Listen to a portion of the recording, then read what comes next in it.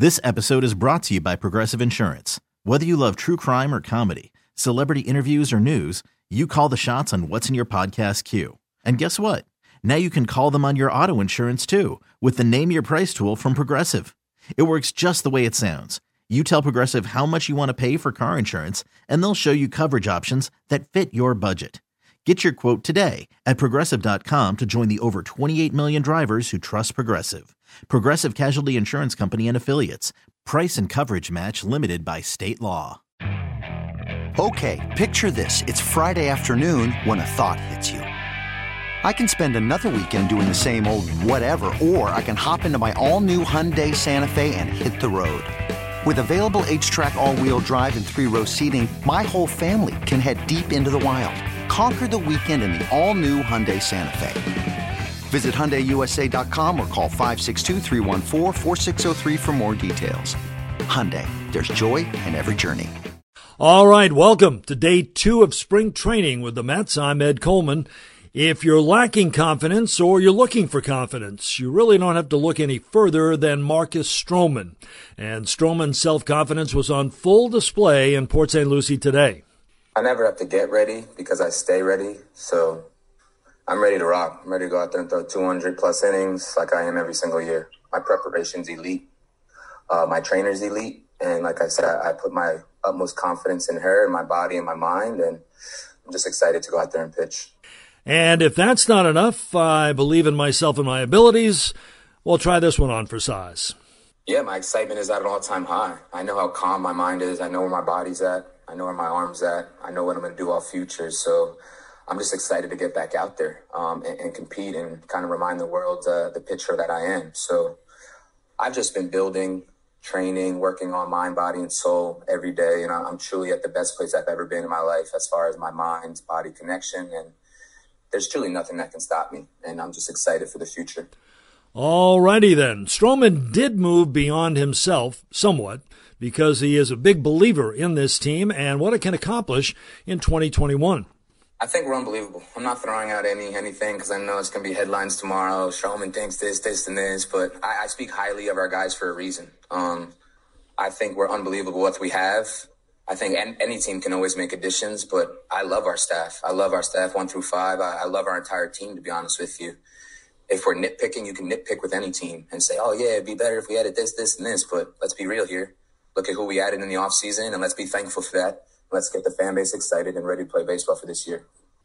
Stroman didn't pitch in 2020. He opted out for COVID reasons after qualifying to become a free agent. He accepted the qualifying offer with the Mets and returned to New York to try to reestablish himself. And manager Luis Rojas loves seeing the energy that Stroman brings every day to the club. Well, it's huge. Mark is not only the pitcher with his tools, but his personality, as you guys know, his energy, how positive he is, everything that he's inserting. I felt that he was everywhere today out there in our facility. Like he was doing PFPs and stuff, and next thing you know, he's watching Jake DeGrom's side, and I'm like, "What are you doing here?" But he's he's that guy. He's there for his teammates. It's great to have him around and give feedback to the guys on what he's seen, and also saying, what he's saying about that he wants greatness and he wants to go out there and compete at his best and leave everything out on the field. All right, let's move to the bullpen. We also met left-hander Aaron Loup, L-O-U-P.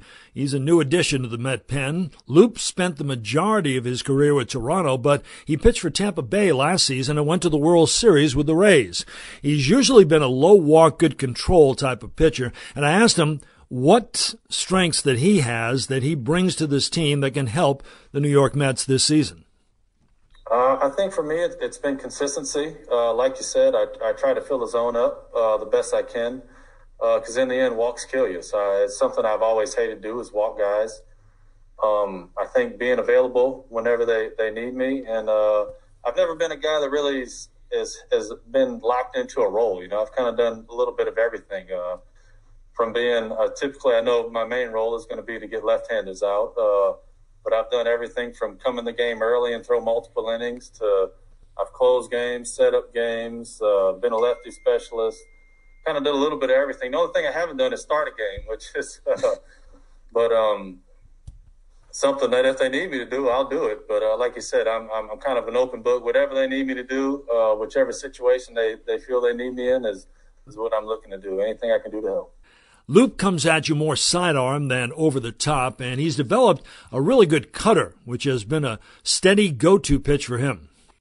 It's been pretty huge. Like you said, especially last year for sure. And I think I'd started throwing it back in maybe 16 or 17. And it was something I was kind of actually reluctant to do, but my bullpen coach at the time, Dane Johnson, kind of pushed me to do it. He thought it would be something that would help me out in the long run. But like I said, I was kind of reluctant at first to do it. But the more I tinkered with it and worked with it and got used to it, it's become a pretty valuable weapon for me. Especially last year, I used it a pretty good bit. It's something that, for the most part, I can play off my two-seamer, so it kind of holds the same lane but goes the opposite direction. So it benefits me a lot there, and it gives me something else when I fall behind in counts that I can get back into a pitcher's count instead of always just relying on maybe my fastball.